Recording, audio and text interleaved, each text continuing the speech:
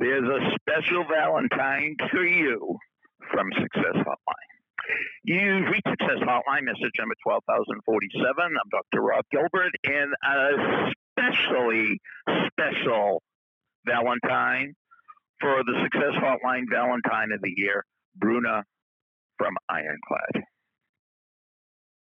Helen Hayes in the 1940s was one of the great film stars in Hollywood. And she was at a Christmas party where she met Charles MacArthur. Charles MacArthur was a young screenwriter. He hadn't had any fame, but he kept looking at the great Helen Hayes. And when she was alone, he finally approached her. And for him, it was love at first sight. So he was bumbling and talking, and she's totally composed, and he's like a schoolboy crush. And he has a handful of peanuts. And he said, Helen, would you like some peanuts? And she said, sure.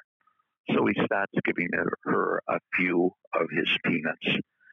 And while she's eating them, he says, I really wish they were emeralds. Now, what Charles MacArthur didn't know, it was love at first sight for him, but it was also love at first sight for her. They started dating, they got engaged, and they got married. And 28 years later, right around Christmas time, they went out for dinner. And right before dessert, Charles gave his wife a beautifully wrapped little tiny box. And Helen Hayes unwrapped it. And it was a beautiful emerald bracelet. And she looked up and said, with tears in her eyes, I wish they were peanuts. I wish we were young.